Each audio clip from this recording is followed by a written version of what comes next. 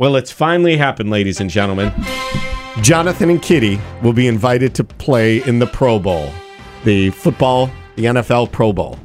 I think we can now. Are we going to be subbing in for Brett Favre while he's in jail or what? I mean, they've decided to change it a bit, and they're going to make it a flag football game. They might as well. Which I think is awesome. I think we've actually suggested that before because nobody wants to hurt anybody or touch any, And no one wants to watch it. But flag football, I always feel like the problem with flag football is if your flag is a little too wavy and long.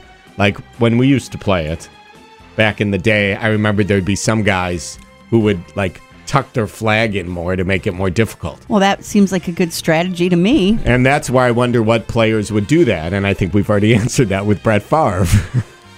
Yeah, is that your flag waving at me or what is that exactly?